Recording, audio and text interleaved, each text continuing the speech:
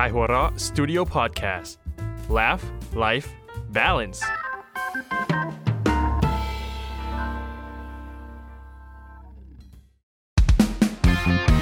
การ์ตูนนิวาใดๆในโลกล้วนการ์ตูนสวัสดีครับ สวัสดีครับ ขอต้อนรับทุกท่านเข้าสู่รายการ การ์ตูนนิวาใดๆในโลก ล้วนการ์ตูนขอต้อนรับคุณโชคไอโซด้วยเขากลับมาแล้วเขาหายไปพวกคุณทิ้งพวกผมไป1 EP ผมแอบฟังว่ามาเผาผมกันเละเทะเลยไม่มีเลยเราพูดด้วยความไม่มีเลยเพราะว่าบอกให้คนตัดต่อตัดออกก็อยู่กับผมอาทิตย์ครับวัฟเฟิลครับโจเกโซครับให้5J ครับวันนี้เรากลับมาพร้อม4เสียงเหมือนเดิมด้วยความสนุกสนานของบรรยากาศสิ้นปีสิ้นใจพวกคุณคงจะนับถอยหลังสู่วันหยุดยาวกันแล้วใช่ไหมครับใช่จริงๆผมเริ่มนับตั้งแต่ต้นปีแล้ววันนี้เราหยุดกันเกือบ10 วันเลยเฮ้ยจะไปไอ้นี่สิส่วนตัวเลยแบบโอ้โหเรารู้สึกว่า10 วันเนี่ยมันจะเป็นขิงไงขิงชาวบ้านเขาบางคนเขาแบบแฟนรายการบางคนเขาแบบกูไม่ได้หยุดโอเคลาก่อนรายการนี้ใจเย็นงานเก่าผมนี่ปีใหม่ผมก็ไม่หยุดนะครับสงกรานต์ผมก็ไม่หยุดนะครับใช่แต่ปีที่ผ่านมาเนี่ยวันสงกรานต์อะไรต่างๆเราไม่หยุดนะเพื่อเรามาหมักหมมตอนสิ้นปีอย่างเดียวใช้คำศัพท์ได้จ้าบจริงๆเพราะฉะนั้นสิ้นปีแบบนี้บรรยากาศโดยส่วนใหญ่แล้วเนี่ยมันก็จะเป็นช่วงเวลาที่คนเตรียมพักผ่อนแล้วก็หรือแบบว่าวางแผนไปเที่ยวหรือกำลังเคลียร์งานที่สุมมาทั้งปี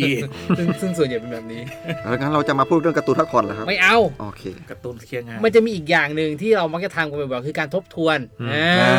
ว่าทบทวนปีที่ผ่านมาเนี่ยเกิดอะไรขึ้นบ้างเราก็เลยมาชวนทบทวนกันหน่อยว่าการ์ตูน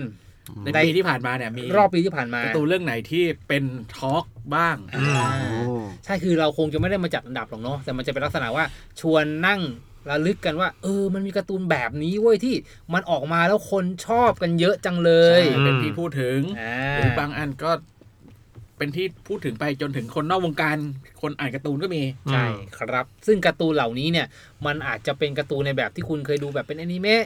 ทั่วๆไปก็ได้แต่อาจจะมีเรื่องเข้มข้นหรืออาจจะเป็นการ์ตูนในแบบที่อีหยังวะแต่ว่าคนพูดถึงเยอะจังเลยก็มีเหมือนกันซึ่งบางข้อเราก็ยัดเข้ามาด้วยรสนิยมส่วนตัวนะครับก็ลองเดากันดูว่าจะมีเรื่องอะไรบ้างครับผมซึ่งไม่เห็นในปกใช่ไหมว่ะไม่มันก็คงจะมีแค่ว่าการ์ตูนเห็นในปกแต่เห็นในเพลย์ลิสต์อาจจะอย่างนั้นคนอ่านเพลย์ลิสต์ว่ามีอะไรบ้างแล้วในเรื่องก็เอาลองเดากันดูนะครับคุณก็อย่าสปอยตัวเองสิอย่าไปอ่านเอาคุณฟังก่อนนะครับซึ่งวันนี้เรายกมาทั้งหมด5เรื่องด้วยกันในหัวข้อ5การ์ตูนที่เฉิดฉายในปี2563กว่าจะเข้าเรื่องเฮ้ยถือว่าเข้าเร็วนะวันนี้ถึงเข้าเร็วใช่คุณไม่มาที่1พวกคุณไม่เห็นการเปลี่ยนแปลงของพวกผมเรื่องแรกนะฮะเรื่องนี้เนี่ยใครก็เดาได้ใช่แล้วมันทุกคนรู้จักโด่งดังขนาดคนที่อาจจะดูการ์ตูนน้อยกว่าพวกคุณอย่างผมยังดูเลยนั่นแหละก็คือเรื่องโดรา โดราพิฆาตอสูรดาบพิฆาตอสูรชื่อภาษาญี่ปุ่นคือคิเมสึโนะยายบะชื่อภาษาอังกฤษก็ Demon Slayer ชื่ออาร์เจนตินาไม่รู้อาจจะมีก็ได้นะซึ่งการ์ตูนเรื่องนี้เนี่ยถ้าพูดกันแบบทั่วไปก่อนยังไม่ลงลึกดังระเบิดมากระเบิดแบบระเบิดจริงๆนะคือคนดูเยอะแล้วก็เป็นกระแสแล้วก็มีถึงขนาดคอสเพย์แบบทั่วไปเลยอ่ะผมไปดูมันมีถึงขนาดแบบทามากอจิเป็นของเก่าทามากอจิเลี้ยงมอนสเตอร์แต่เนี่ยทามากอจิเลี้ยงตัวละครจากเรื่องนี้ที่ญี่ปุ่นมีขายนะก็แสดงเป็นตัวหนึ่งที่เป็นดัชนีชี้วัดว่าความดังเป็นยังไงนะเรื่องย่อก่อนมันเป็นเรื่องของตัวเอกชื่อคามาโดะทันจิโร่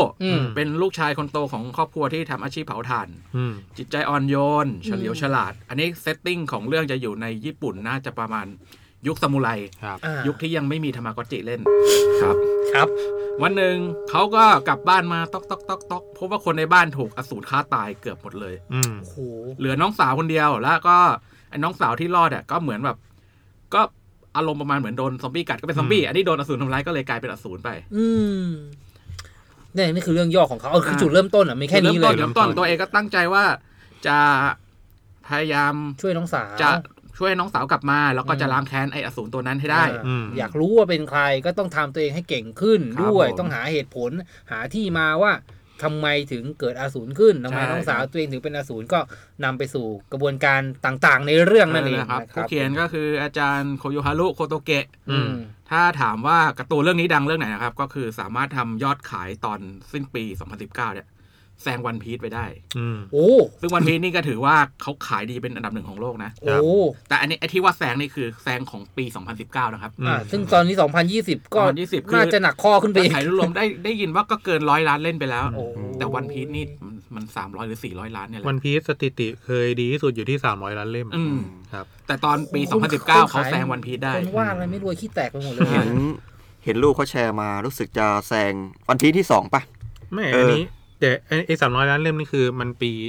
ก่อนมันรวมทุกปีใช่แต่ว่าเป็นยอดสะสมใช่ยอดสะสมมันมีตัวเลขอยู่ผมไปของปีนี้ถ้าจำไม่ได้รู้สึกว่าจำได้ว่าผมรู้นี่ไงคุณไม่ต้องจำเขาพยายามจะหลายรอบแล้วคุณไม่ต้องจำก็คือมันมีสเตตก็คือตั้งแต่ปลายปีที่แล้วเนี่ยเขานับตั้งแต่พฤศจิกา19จนถึงพฤศจิกาปีนี้เนี่ยกิมิสึโนะยายบะเนี่ยขายได้อันดับ1ครับ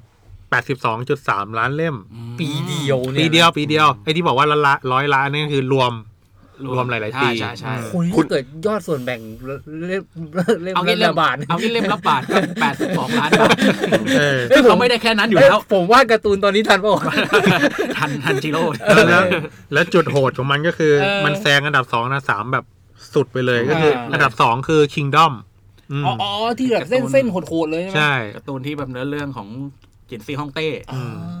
ด้วยยอด 8.3 ล้านเล่มฟังไม่ผิดนะครับชนะ10 เท่าอ่ะฟังไม่ผิดนะครับผมจำได้ว่าชนะ10 เท่านี่แหละส่วนอันดับ3คือวันพีซตกมาอยู่ที่ 7.7 ล้านเล่มก็คือแบบออกน้อยไงเราอ่ะอันดับ1ก็เนื้อเรื่องมันวุ่นวายนิดหน่อยถ้าเนี่ยเป็นอันดับ1แล้ววันพีซเป็นอันดับ2อ่ะมันน่าสนใจตรงที่ว่าทั้ง2เรื่องเนี่ยเคยโดนคนอ่านบอกว่าไม่อยากอ่านเพราะลายเส้นไม่สวยแต่ดูผลลัพธ์รวมตอนนี้คือทั้ง2เรื่องเนี่ยคือเป็นอันดับ1กับอันดับ2ของโลกแล้วผมดูเป็นแอนิเมะใน Netflix ใส่สวยสะบัดย่าเลยนะอันเป็นแอนิเมชันไงแต่แบบไม่ถึงฉบับตอนเด็กที่เป็นหนังสือการ์ตูนตอนแรกๆแล้วก็ไม่ได้บอกว่าความเห็นที่บอกว่าลายเส้นไม่สวยไม่อยากอ่านให้ผิดนะยังไงการ์ตูนมันก็เป็นการประกอบของลายเส้นกับเนื้อเรื่องอยู่แล้วนักเขียนที่ให้ความสำคัญกับเรื่องลายเส้นเนี่ยมันก็ไม่แปลกอะไรเพื่อนผมหลายคนก็เป็นอย่างนี้แต่ว่าเพราะว่าผลงานบางเรื่องอ่ะมันมีเนื้อเรื่องกับปัจจัยอื่นๆที่ทำให้ทลายกำแพงของลายเส้นขึ้นมาทำให้แบบดังที่สุดในระดับโลกขึ้นมาอย่างนี้สมมุติว่าอาจารย์นิฮาจิวาดรูปสวยแล้วผมมีวิธีการเล่าเรื่องที่ดีผมมาจับมือกันแล้วแบ่งคนละ50 ตังค์ต่อยังไงจะไหวป่ะได้ก็เราก็จะเป็นบาคุมังทำไมอ่ะก็คนนึงแต่งเรื่องคนนึงแต่งเรื่องโอเคเข้าใจได้แต่นี่ก็ของจริงนะนี่คือนี่โหดมากเลยเนี่ย83 ล้านเล่มเขาแต่งเรื่องเขียนเองคนเดียวคุณเพื่อผมอยากแบ่งผมวาดรูปไม่เป็นผมอยากมั่งเหี้ยมันมีสิ่งยืนยันอีกนะแต่หนึ่งก็คือบอกว่าไอ้จากสถิติปีแล้วนี่แหละแล้วเขาก็เอามาเรียงกัน30 เล่มอันดับ30 เล่มแรกที่ขายดีเชื่อว่าอันดับ1ถึง22อ่ะก็คือยายบะนี่แหละก็คือเรื่องนี้ไล่มาเลยเล่ม1ถึง22แล้วพอ23ก็ค่อยเป็นเรื่องอื่น23เป็นวันพีซอีกแล้วคืออารมณ์มันแบบว่ามันมีเมะออกมาใช่ไหมมันก็เป็นที่รู้จักปุ๊บแล้วมันน่าสนุกไงแล้วคนอยากกลับไปดูมันอ่ะแล้วก็จะซื้อย้อนเข้าใจซื้อย้อนรวดเดียวเข้าใจซึ่งก็กว้านไปเต็มที่1ถึง22เข้าตลาดเลยนะโหดจัดโหดมากจริงนี่ผมเรื่องที่2เนี่ยเมื่อกี้เราแบบเขาเรียกอะไรนะมาด้วยอารมณ์พลั่งพลูของความเป็นมังงะแอนิเมชันในแบบสุดๆเลยแล้วแบบสุดลงมาเรื่องที่2นี่คุณจับมาอยู่ในแคตตากรีเดียวกันยังไงคุณบัฟโฟก็มันเป็นทอล์กของปีนี้มากๆเลยแต่ถ้าเรื่องแรกเป็นสไตล์มังงะแอนิเมชันอันนี้จะเป็นการ์ตูนบนเว็บการ์ตูนบนอินเทอร์เน็ตชื่อเรื่องอะไรครับอาจารย์โชคเฟโซ่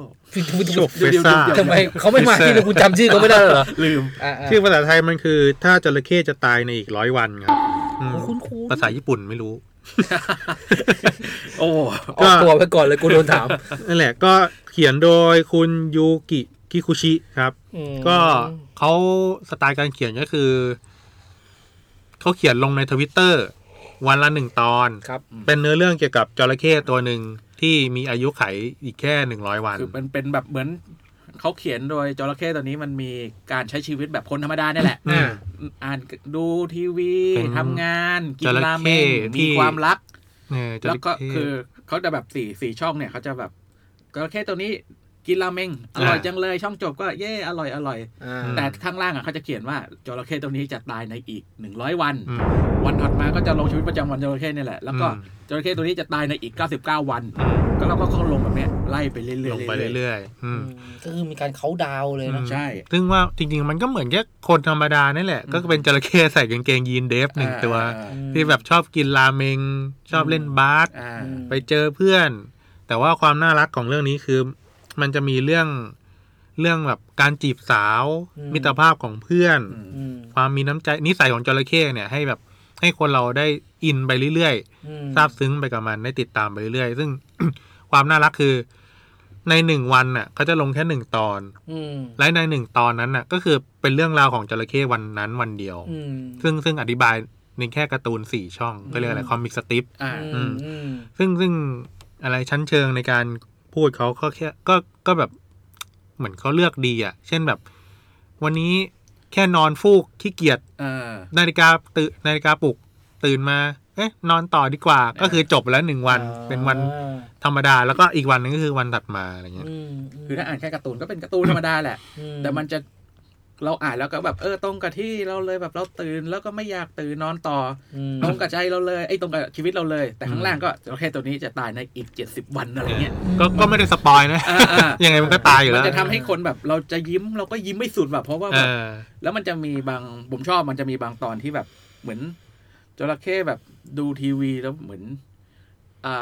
ดูอเวนเจอร์หรืออะไรเงี้ยแล้วก็แบบอยากดูภาคต่อตอนต่อไปจังเลยมันจะมาฉายปีหน้าแล้วข้างล่างก็บอกจระเข้จะตายในอีกกี่วันซึ่งปีหน้ามันไม่มีทางได้ดูอยู่แล้วจระเข้ไม่รู้แต่คนอ่านรู้มีเน็บวันพีซนิดนึงเลยนะจระเข้ชอบอ่านวันพีซจระเข้ชอบอ่านวันพีซแล้วก็แบบอยากอ่านตอนจบจังเลยแล้วก็แบบคอมเมนต์อีกจุดๆวันตลกร้ายมากเลยคอมเมนต์ก็แบบอีกปีนึงก็ไม่จบหรอกอะไรอย่างนี้แต่จริงๆมันก็แบบน่ารักนะมันก็น่ารักแล้วก็แบบอินไปเรื่อยๆในชีวิตของมันก็พีคๆไปเรื่อยๆมันเป็นกระบวนการเล่าที่แบบเรียกว่า paradoxing ก็คือการขัดแย้งยั่วแย้งในตัวเองขึ้นอยู่กับคนอ่านจะหยิบความขัดแย้งตรงนั้นมารู้สึกอย่างไรกับงานชิ้นนั้นน่ะซึ่งผมนั่งฟังโอเคมันก็เป็น daily life เนาะชีวิตประจำวันหรือชีวิตบางสิ่งบางอย่างที่เขาเกิดขึ้นแต่มันจะไม่รู้สึกอะไรมากนักถ้ามันไม่มีตัวหนังสือตัวนี้ครับแค่นั้นมันก็ทำให้แบบคนติดตามคนแบบยอดติดตามคนชอบการ์ตูนเรื่องนี้เยอะขึ้นเลยนะแต่ที่ทำให้เป็นทอล์กมากไปกว่านั้นอีกก็คือตอนจบคนเขียนน่ะเขาปล่อยตอนจบไปว่าจระเข้ตายเนี่ยมันก็จะเกิดอะไรปุ๊บมันจะเกิดความเศร้าความ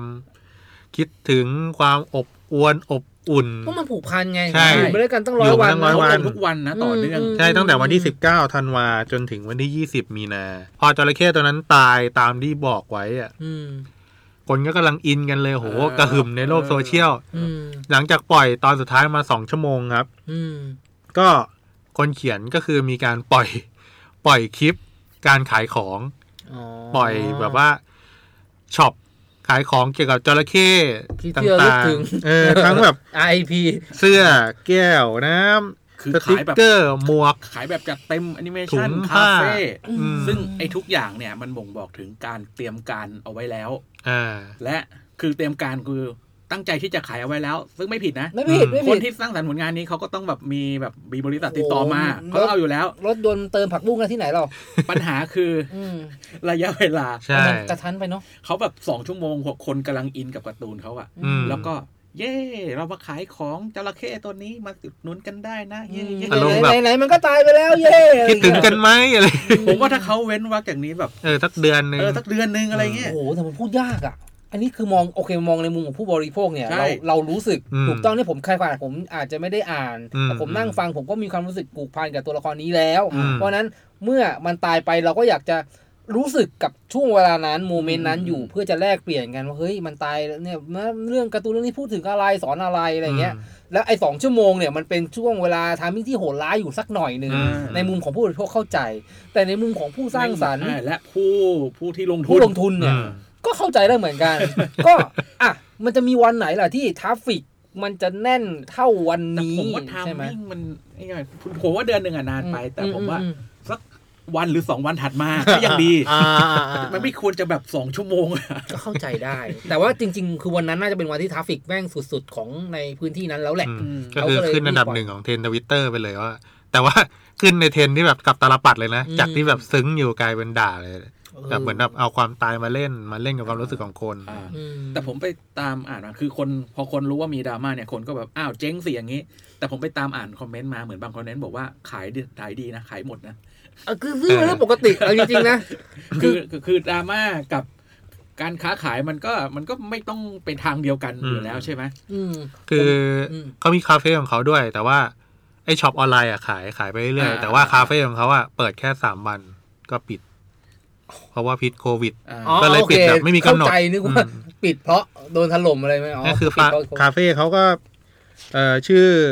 100วานิคาเฟ่ก็คือวานิแปลว่าจระเข้วานิใช่ก็เปิดได้แค่3วันนั่นแหละก็คือจะขายสินค้าแล้วก็ขายกับข้าวขายอาหารที่แบบมีการตกแต่งเป็นรูปจระเข้ตัวนั้นอะไรอย่างนี้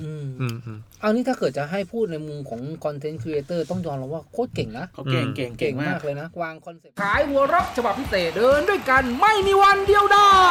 ภายใต้การนำทีมของคุณซีอย่างเดอะติ๊กเอาละครับไปดูกันเลยเริ่มที่รูปเล่มไซส์พิเศษนำทีมด้วยแก๊กสุดฮาการ์ตูนเรื่องสั้นคมจัดเสริมด้วยพับเพจภาพสีจากนักเขียนชื่อดังแม่สวยงามจริงๆนอกจากนี้ยังมีแขกรับเชิญขับสนามอย่างวิศรุวิเคราะห์บอลจริงจังแจ็คกี้อดิศรเด็กของตัวพ่อและคนอื่นๆอีกมากมายนาทีนี้ไม่มีภาพช้าแล้วครับเพราะช้าไม่ได้พบกันที่ขายหัวเราะ .com แม่เรื่องที่3ที่เป็นการ์ตูนแนะนำการ์ตูนเฉิดฉายของปี2563คือเรื่องอะไรจ๊ะ Act8 ไม่เคยได้ยินเลยหรือชื่อไทยว่าดารายอดอัจฉริยะคุ้นๆแล้วมันเป็นเรื่องเกี่ยวกับอะไรครับเป็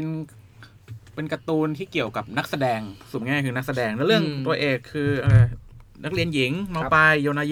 นางิเคมีทักษะการแสดงแบบเข้าสู่แบบเข้าขั้นอัจฉริยะครับเธอไปเข้ารับการคัดตัวเป็นนักแสดงแต่ก็ตกรอบเป็นอัจฉริยะแต่ตกรอบเหมือนไปออดิชั่น BNK แล้วตกรอบด้วยเหตุผลที่ว่าวิธีการแสดงของเธอมันเป็นอันตรายเกินไปยังไงอ่ะเขาเรียกวิธีการนี้ว่า method action ไม่ใช่ method ผมดักไว้ก่อน method โอเคเข้าใจเรารู้อยู่แล้วสิแม่เป็นวิธีการที่แบบน่าจะมีจริงนะคนเขียนเขาน่าจะมีเรื่องจริงแหละคือใช้ความรู้สึกและประสบการณ์ของตัวเองมาปรับแปลงให้เข้ากับบทบาทที่ตัวเองได้รับทำให้เหมือนตัวเองกลายเป็นคนนั้นตัวละครตัวนั้นซึ่งเขาบอกว่าวิธีเนี้ยถ้าทำให้อินเกินไปแล้วอาจจะสูญเสียความเป็นตัวเองได้ผมว่าตอนผมอ่านผมก็นึกถึงแบบที่ฮีทเลเจอร์ใช่ไหมโจ๊กเกอร์ถึงคนเล่นเป็นโจ๊กเกอร์คือต้องเข้าถึงโจ๊กเกอร์แล้วพอเข้าถึงโจ๊กเกอร์มันเป็นตัวละครที่วิปริตคนที่เข้าถึงก็จะแบบวิปริตตามไปด้วยหรือเปล่าอะไรอย่างนี้อันนี้ก็คือเป็นเรื่องที่เขาพูดกันเนื้อหาในเรื่องก็บอกว่าการที่นางเอกเนี่ยใช้เทคนิคการแสดงแบบนี้มันอันตรายก็เลยตกรอบไปซึ่งเป็นการ์ตูนที่สนุกมากที่ญี่ปุ่นและผมว่ากำลังจะลามไปทั่วโลกได้รับความนิยมสูงมากเขาก็เก่งกันว่าการ์ตูนเรื่องนี้จะเป็นการ์ตูนที่แบบขายดีของนิตยสารโชเนนจัมป์ถัดจากยุคเรื่องดังๆอื่นๆนั่นแหละอันนี้คือเป็นมังงะครับเป็นผลงานของทัตสึยะมัสกิเป็นผู้แต่งเรื่องแล้วก็ชิโร่อุซาซากิเป็นคนวาดภาพดังแล้วแบบกำลังจะได้เป็นแบบละครเวทีคนแสดงด้วยครับทีนี้การ์ตูนเรื่องนี้เป็นทอล์กของปียังไงที่ผมว่ามาก็คือก็เป็นการ์ตูนที่สนุกมากธรรมดาสนุกมากไม่ธรรมดาสนุกมากแต่ที่เป็นทอล์กก็เพราะว่าคนแต่งเรื่องเนี่ยไปก่อคดีล่วงละเมิดทางเพศกับผู้เยาว์แล้วมันเกี่ยวกับเรื่องไหมหรือว่าเป็นไม่เกี่ยวคือการ์ตูนเนี่ยเขาก็ดำเนินไปตามคันลองแต่คนแต่งเรื่องเขาแบบปั่นจักรยานเขาไปลวนลามเด็กผู้หญิงม.ต้นซึ่งถูกกล้องวงจรปิดบันทึกเหตุการณ์ไว้ได้แล้วก็ตามจับตัวลวนลามก็คืออาจจะมันจะไม่ได้ถึงขนาดเอ็กซ์ตรีมแต่ก็มีหลักฐานบันทึกว่ามีหลักฐานชัดเจนเลยซึ่งแล้วก็ไอการแบบล่วงละเมิดทางเพศเนี่ยในยุคสมัยปัจจุบันเนี่ยมันเป็นสิ่งที่ให้อภัยไม่ได้จริงๆมันให้อภัยไม่ได้มาตลอดแล้วมันไม่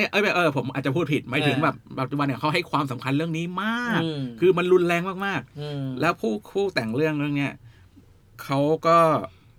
จากการที่เขาก่อเหตุสำนักพิมพ์ตัดสินใจแบบหยุดพิมพ์เรื่องนี้ลงหนังสือทันทีตัดจบไปเลยเอาออกจากสารระบบของหนังสือของอะไรทุกอย่างไปเลยทีเนี้ยคนที่ซวยก็คือคนวาดเพราะว่ามันมีคนแต่งเรื่องกับคนวาดคนแต่งเขาเป็นผู้ชายคนวาดเป็นผู้หญิงทีเนี้ยมันเป็นแบบสำนักพิมพ์ตัดจบเรื่องนี้เพราะว่ามันรุนแรงจริงๆแต่เขาก็สัญญาว่าจะสนับสนุนคนวาดเนี่ยต่อไป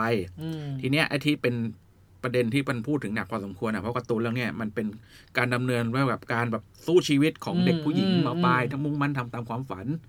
แล้วก็ผู้แต่งเรื่องที่น่าจะเรียกได้ว่าเป็นคู่หูกันเลยเนี่ยก็เป็นผู้หญิงที่อายุยังน้อยด้วยอายุไม่เยอะนะคนเขียนแต่ไอ้คนแต่งเรื่องเนี่ยกลับไปก่อเรื่องลวนลามกับผู้หญิงทั้งนั้นก็เข้าใจได้คือคนอ่านหลายคนก็แบบไม่เพราะมันสนุกมากและกำลังเนื้อเรื่องมันจริงแต่ว่าการที่ผลลัพธ์เป็นอย่างเงี้ยทุกคนก็เข้าใจว่าแบบนี้แหละดีที่สุดแล้วเพราะว่าจะให้แบบบางคนก็มาให้คนอื่นแต่งต่อสิหรือมันก็ไม่ใช่เนาะมันก็ไม่ใช่คนเขียนเขาก็แบบฉันก็ไม่อยากเขียนแล้วเพราะว่ามันก็มีมันเหมือนแบบยังมีความเกี่ยวเนื่องกับคนแต่งเรื่องที่เป็นผู้ก่อเหตุตกลงผมไม่ทำงานกับพี่ละเพราะว่าคุณไปพี่ไปทำมาโอเคแล้วไอ้คนแต่งเรื่องที่เป็นผู้ก่อเหตุมันเกินเยียวยาจริงๆเพราะว่าตอนครั้งแรกที่ทำให้เกิดผลลัพธ์อย่างเงี้ยสักพักหนึ่งเรื่องยังไม่ซามันไปก่อเหตุซ้ำเติมอีกรอบคนเดิมเลยแต่เหยื่อนี่ไม่ได้บอกนะว่าคนเดิมหรือเปล่าจะเป็นอาการทางจิตแล้วแหละถ้าอย่างนั้นคือทำซ้ำแล้วซ้ำไอ้นั้นเราคงไปตัดสินอะไรเขาไม่ได้ใช่แต่ทีนี้ในมุมของคนเสพเนี่ยใช่โอเคเสียดายแหละเพราะว่าเราเป็นการ์ตูนที่สนุกมากจริงๆนะผมก็ได้อ่านแล้วก็แบบโอ้โหคือมันมีเคสแบบนี้เกิดขึ้นทั่วโลกในกรณีที่เราต้องมานั่งตั้งคำถามกันว่าระหว่างผลงานกับตัวผู้ผลิตผลงานซึ่งตัวผลงานมันเล่าตัวมันเองอยู่แล้วแหละก็คนชื่นชอบแต่ตัวผู้ผลิตผลงานจำเป็นไหมที่จะต้องแนบสนิทเหมือนที่เขาถามกันนะว่าไม่สนใจชีวิตส่วนตัวแต่สนใจแค่ผลงานไม่ได้เหรออะไรอย่างเงี้ยใช่เหมือนอย่างดีเอโก้มาราโดน่าแต่อะไรเอามือตบฟุตบอลเข้าประตูคนจะแบนแล้วทำไมถึงแบนอะไรอย่างเงี้ยทั้งที่ทำเรื่องไม่ดีนะแต่ก็แต่ก็เป็นตำนานของโลกหรืออย่างนักฟุตบอลอย่างคาริมเบนเซม่าอย่างเงี้ยเขามีเรื่องเซ็กเทปกับเพื่อนร่วมทีมอย่างเงี้ยแล้วยังไม่ตัดสินด้วยนะแต่สมาคมฟุตบอลฝรั่งเศสตัดสินใจเอาเขาออกไปก่อนเพื่อที่จะให้ไปเคลียร์คดีตัวเองแต่ฟุตบอลก็เตะต่อไปปรากฏกลับมาไม่มีความผิดเว้ยก็กลับมาไม่ได้แล้วไม่มีที่ลงอะไรอย่างเงี้ยมันก็น่าสงสัยนะในไอ้พวกนี้มันมีหลายเคสหลายกรณีนะแต่อันนี้ก็ผมก็โอเคกับการที่เขาตัดสินให้แบบจบไปเลยอันนี้คือจบโดยที่เรื่องยังไม่ถึงไหนเลยด้วยคือเรื่องมันก็ดำเนินไปประมาณรวมเล่มก็ประมาณ9 เล่ม10 เล่มแล้วมั้งก็เยอะอยู่แต่มันก็ยังไม่ถึงจุดปลายทางของเรื่องทีนี้ตัวผู้แต่งเรื่องเนี่ยเขาได้รับโทษอยู่ได้รับโทษทีนี้คำถามสำหรับพวกเราเนี่ยถ้าวันนึงเขาพ้นโทษออกมาเนี่ยเป็นโอกาสเป็นไปได้ไหมแบบที่ก็จริงๆแล้วก็คนทำได้รับโทษที่ตัวเองสมควรทำไปแล้วกลับมาแต่งเรื่องเดิมในฐานะแฟนๆรอสนับสนุนเนี่ยมันผมว่าเขาคงแบบไม่ได้โอกาสกลับมาแล้วอ่ะไม่รู้อ่ะคือการมาแต่งเรื่องเดิมเนี่ย 100% คือไม่ได้แล้วเพราะปิดไปแล้วเพราะคนเขียนก็ไม่โอเคที่จะเขียนต่อด้วยแล้วหรือเขาจะกลับมาแต่งต่อให้คนใหม่มาเขียนแทนมันก็ไม่ใช่แบบเรื่องเดิมมันต่อไม่ติดกันไปแล้วอ่ะมันน่าเสียดายเนาะเรื่องที่4เนี่ยหลังจากที่วนไปวนมาทั่วโลก กลับมาสู่เมืองไทยของเรานั่นก็คือเรื่องรามเกียรติ์ตอนนนทกโดนแกล้งนะฮะคุณอ่านนนทกกันใช่ไหมบางคนอ่านนนทกะเหรอหรืออ่านณทกะอ่านแล้วแต่หรืออ่านณนกะช่างมันเถอะเอาเป็นว่านนทกตามที่หลายๆคนคุ้นกันแล้วกันนะครับเขียนโดยมาเขียนโดยใช่มันเป็นของช่อง YouTube เจ้าของช่องชื่อพัสุรนLOL รักผมเคยได้ยินเขาพูดในคลิปว่าเขาว่าพัสุรนครับผมมันเป็นเรื่องเกี่ยวกับอะไรครับคุณนนทกกันแน่ๆก็นนทกโดนแกล้งใช่มันเป็นคุณอย่ามาเหมือนผมเอาเข้าสคริปต์เว้ยไม่ใช่ผมแบบโง่นนทกไม่รู้จักไม่ใช่มันเป็นตอนที่นนทกอะไรนะก็คุณพูดเมื่อกี้มันก็ต้องนนทกสิวะก็ใช่สิจะโทษจันเฮต่อเลยครับก็เขาเอาเรื่องของตอนนนทกที่โดนแกล้งที่ว่าเป็นยักษ์ล้างเท้าอยู่หน้านั่นแหละ บนสองสวรรค์ใช่ปะแล้วเขาก็เอามาเขียนใหม่ให้มันเขาเรียกว่าอะไรอ่ะเอามาเล่าใหม่ในสไตล์เขาอ่ะคือสไตล์เขาจะแบบเล่าแบบตลกเนาะแล้วก็มีแซวกัดจิกแล้วก็มีเรื่องของเหตุการณ์ปัจจุบันเข้ามาใส่ด้วยใช่ปะก็พูดก่อนว่าช่องเนี้ยพระสุรนเนี่ยเขามีผู้ติดตามอยู่ 1.76 ล้านคนเยอะชิบหายเลยอ่ะอันนี้เยอะจากเรื่องนี้หรือว่าเลิกมาก่อนหน้านี้แล้วเขาสะสมมาเรื่อยๆเขาพีคมาเรื่อยๆทุกเรื่องอยู่แล้วอย่างไอเรื่องโดเรมอนอะไรนะโดเรมอนเลว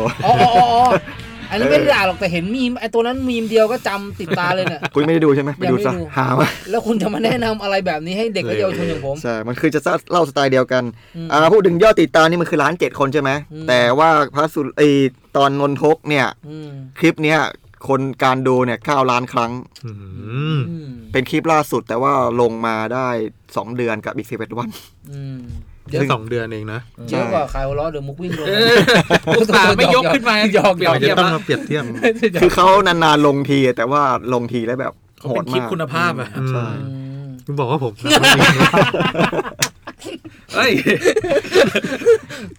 เขาหยอกเล่นจุ๊บ้าเลยกันล่ะแต่ถือว่ายอดวิวดีมากนะเพราะว่าดีกว่าจำนวนซับอีกอ่ะเพราะว่าอย่างผมไม่ค่อยแต่ปกติเราดูเรากดซับด้วยเหรอผมก็ไม่ได้ตามเขานะแต่ว่าจะเห็นแนะนำมาเลยก็คือโดเรมอนกับไอ้ก็คือคุณพอเราดูคลิปนี้มันก็จะซักเจสมาให้เราดูมันจะเพิ่มขึ้นมาคนที่ใส่ไม่ดีอย่างพวกเราก็จะไม่กดซับสักที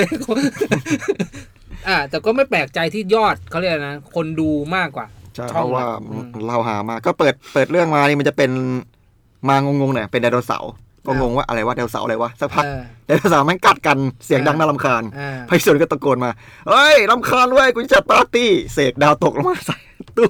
ไดโนเสาร์ก็เลยสูญพันธุ์เหตุผลที่ไดโนเสาร์สูญพันธุ์ตลกดีเรื่องมันดัดแปลงแต่ว่าแกเรื่องมันเหมือนเดิมมีคนอาจจะไม่ได้ดูแต่ตรงรายละเอียดเนี่ยผมว่าถึงเล่าไปแต่ไปดูอ่ะจะมีรายละเอียดหลายอย่างที่แบบคนดูแบบเชี่ยผมอุทานว่าเชี่ยระหว่างดูไม่รู้กี่ครั้งซึ่งวินาทีของการที่นนทกต้องล้างเท้าไปเนี่ยหลังจากนั้นก็คือเรื่องย่อๆให้คือมันจะเป็นเลเวนออฟนนทกรอติดตามซึ่งก็จะมีความกาวแบบที่อาจารย์เฮว่ามาใช่ไหมครับคลิปนี้ไม่ใช่แบบแป๊บๆนะครับ27 นาทีนะครับแต่ว่าดูเพลินจนแบบอ้าวจบแล้วเหรอไม่หาดูมั่งแล้วแบบยอดวิวยอดอะไรขนาดเนี้ย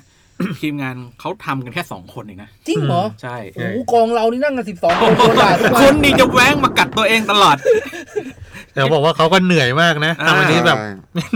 เหนื่อยที่สุดต้องจะทำคลิปเป็นแอนิเมชั่นเลยแหละก็สามารถไปเซิร์ชได้นนทกโดนแกล้งเด้งขึ้นมาให้เห็นแน่นอนผลงานของคุณพาสุรนนะครับเรื่องสุดท้ายที่เราจะเอามาแนะนำถึงความเฉิดฉายประจำปี 2563 Talk of the ปีนี้เรื่องนี้จริงๆไม่ใช่การ์ตูนใหม่ใช่มาดาใช่ที่วันไม่ใช่การ์ตูนไม่ใช่การ์ตูนใหม่แต่อยู่ดีๆก็กลับมาโด่งดังแบบคนพูดถึงกันทั่วบ้านทั่วเมืองนั่นข้อที่1นะข้อที่2คือว่าคนที่ไม่รู้จักก็รู้จักเพราะเหตุการณ์นี้หรือคนที่เลยเจเนอเรชันไปแล้วก็จะตั้งคำถามว่าไอ้มันคือตัวอะไรมันทำไมเหรออะไรอย่างเงี้ยครับขออธิบายเรื่องย่อแฮมทาโร่ชื่อไทยว่าแฮมทาโร่แก๊งจิ๋วผจญภัยเป็นการ์ตูนเกี่ยวกับแก๊งแฮมสเตอร์น่ารักที่มีเนื้อเรื่องป่วนๆน่ารักคู่เขียนคืออาจารย์ริซุโกะคาวาอิพอคือตอนออกมาเป็นการ์ตูนก็ได้แล้วพอได้เป็นแอนิเมชันน่ะหลายคนน่าจะเคยเห็นก็ได้ความนิยมแบบล้นหลามขึ้นไปอีกเด็กเล็กเด็กโตนี่ชอบมากช่อง3ได้ออกฉายทั่วโลกความนิยมนี่เรียกว่าไม่น้อยหน้าโดเรมอนหรือโปเกมอนเลยเด็กๆทั่วโลกนี่รู้จักซึ่งนั่นเป็นเรื่องเมื่อตอนปี 2000 20 ปีส่วนสาเหตุที่ตอนนั้นยังเริ่มเล่นกิจกรรมทางบ้านอยู่เลยส่วนสาเหตุที่แฮมทาโร่มาเป็นที่รู้จักในปีนี้คืออะไรครับผมว่าเราพูดได้แต่ว่ามันเป็นเรื่องของการ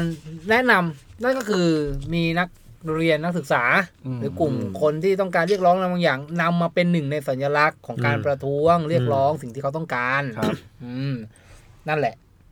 ก็เอาแฮมทาโร่มาเป็นแบบเอามาร้องเพลงผ่านแฮชแท็กมาวิ่งร่วมกันแล้วเพลงของแฮมทาโร่มันก็เริ่มมามันก็ร้องแบบออกมาวิ่งนะแฮมทาโร่คุณร้องสิคุณร้องเลยไม่ก็คือมันก็แค่นี้เองใช่ไหมออกอะไรนะเนื้อเพลงมันยาวๆมันก็มีแต่ผมไม่ได้นี่มาผมก็ไม่ได้ร้องได้ทั้งหมดผมก็รู้แค่ท่อนเปิดกับท่อนฮุกของอร่อยที่สุดก็คือ ตื้อเมล็ดทานตะวันนี่คือปกติ คือแต่ว่าทีนี้สิ่งที่เด็กเขาหรือว่าคนรุ่นใหม่หรือกลุ่มคนเนี่ยเขามาแปลคือเอาคำว่าเมล็ดทานตะวันเนี่ยออกไปเปลี่ยนเป็นอยากจะเปลี่ยนอะไรก็เปลี่ยนเข้าไปนะอย่างอันนึงเขาก็คือของอร่อยที่สุดคือของผมก็สุกี้แห้งอะไรโอ้โหขอบคุณไม่ตายจริงว่ะหรือแบบว่าของเขาก็จะเปลี่ยนเป็นแบบภาษีประชาชนบ้างอะไรอย่างเงี้ยหรือแบบเราแล้วแต่เราอ่ะเราอยากจะใส่อะไรก็ไปก็ใส่ก็เป็นกุ้ยช่ายทอดซึ่งที่สุดแล้วการวิ่งครั้งนี้ร้องเพลงนี้ของแฮมทาโร่รอบอนุสาวรีย์ประชาธิปไตยเนี่ยเกิดเป็นไวรัลขึ้นมาแล้วก็เป็นท้องกันเลยคือจนในที่สุดได้ไปโผล่ในMV เพลงลองช้ำของอะไรนะโนอุดมDTK แก๊ง DTK ใช่โนอุดมก้องห้วยไร่แล้วพี่สิงโตนำโชค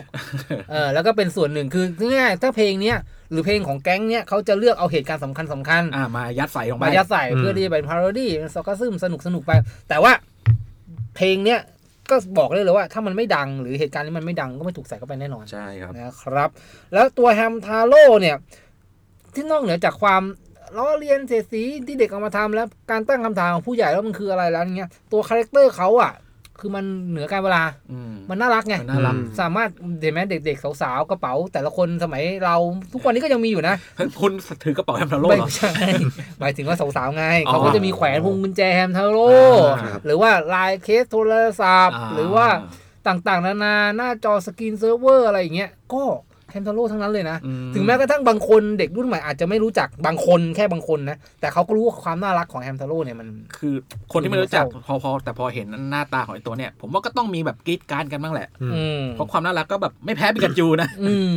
นี่จริงๆแล้วโปรดิวเซอร์เราเขียนสคริปต์โหดกว่านี้อีกนะอยากฟัง นี่เราพูดพยายามให้แบบว่าซอฟๆแล้วแต่ก็คือพูดหลักๆง่ายๆคือหนึ่งในความสนุกหรือความโดดเด่นของการ์ตูนในปีนี้เนี่ยที่เรายกแฮมทาโร่ขึ้นมาเพราะว่ามันมีส่วนในการ movement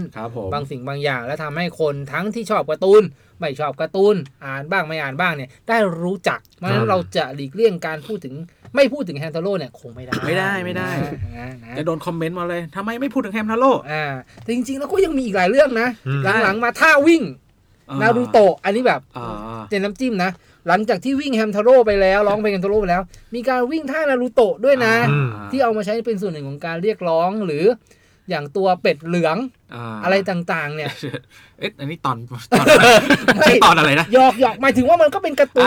มันเป็นการใช้พวกนี้มาผสมผสานกับการเคลื่อนไหวใช่เพราะฉะนั้นเราจะพูดได้เต็มปากเต็มคำแล้วว่ายุคสมัยนี้มันไม่ได้มีเส้นแบ่งแล้วแหละว่าสื่อประเภทนี้เหมาะกับคนแค่กลุ่มนี้เอาไว้ใช้อย่างนี้อย่างเงี้ยมันสามารถใช้ได้หมดแล้วแต่ผู้สร้างสรรค์แล้วแต่ผู้หยิบจับมันมาใช้นั่นเองนะครับ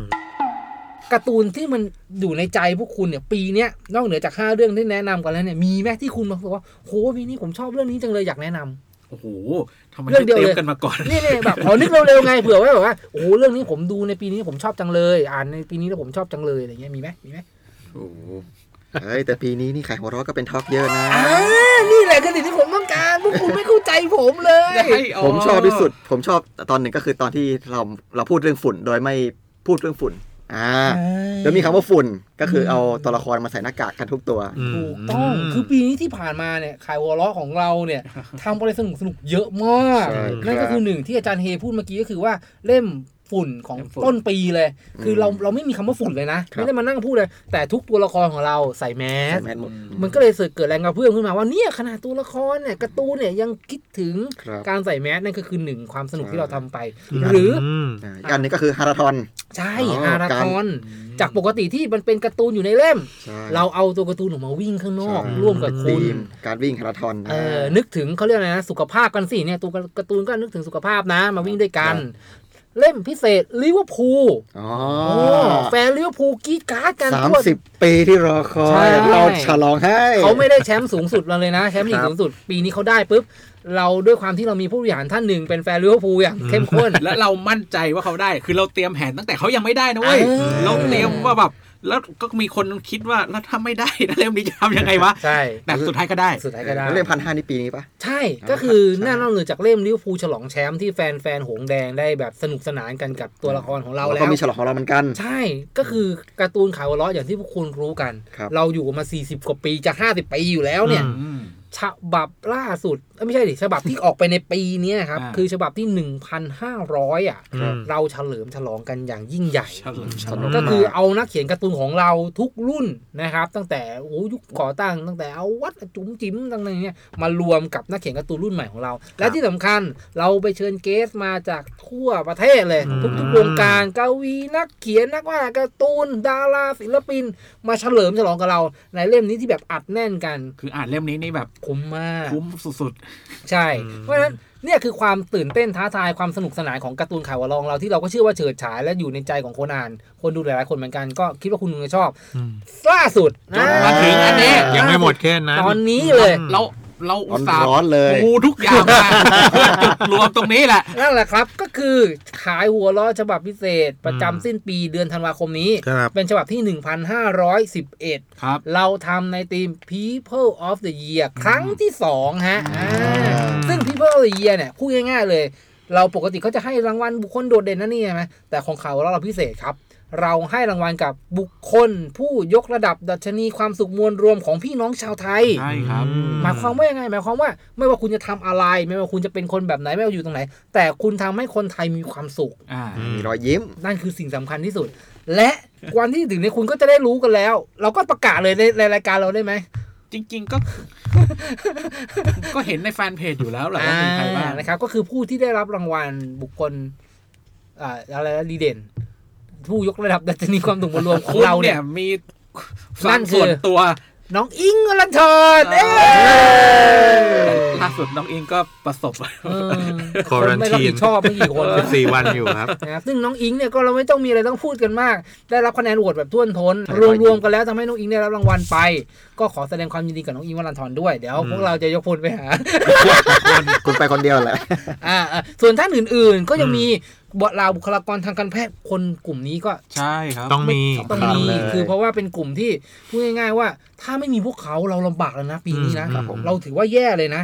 แต่การที่มีอยู่ของบุคลากรทางการแพทย์ทำให้พวกเราผ่านช่วงเวลาวิกฤตเนี่ยมาได้แบบมีความสุขปลอดภัยนะครับเขาเป็นด่านหน้าที่ช่วยเหลือพวกเราเยอะจริงๆหรืออย่างอีก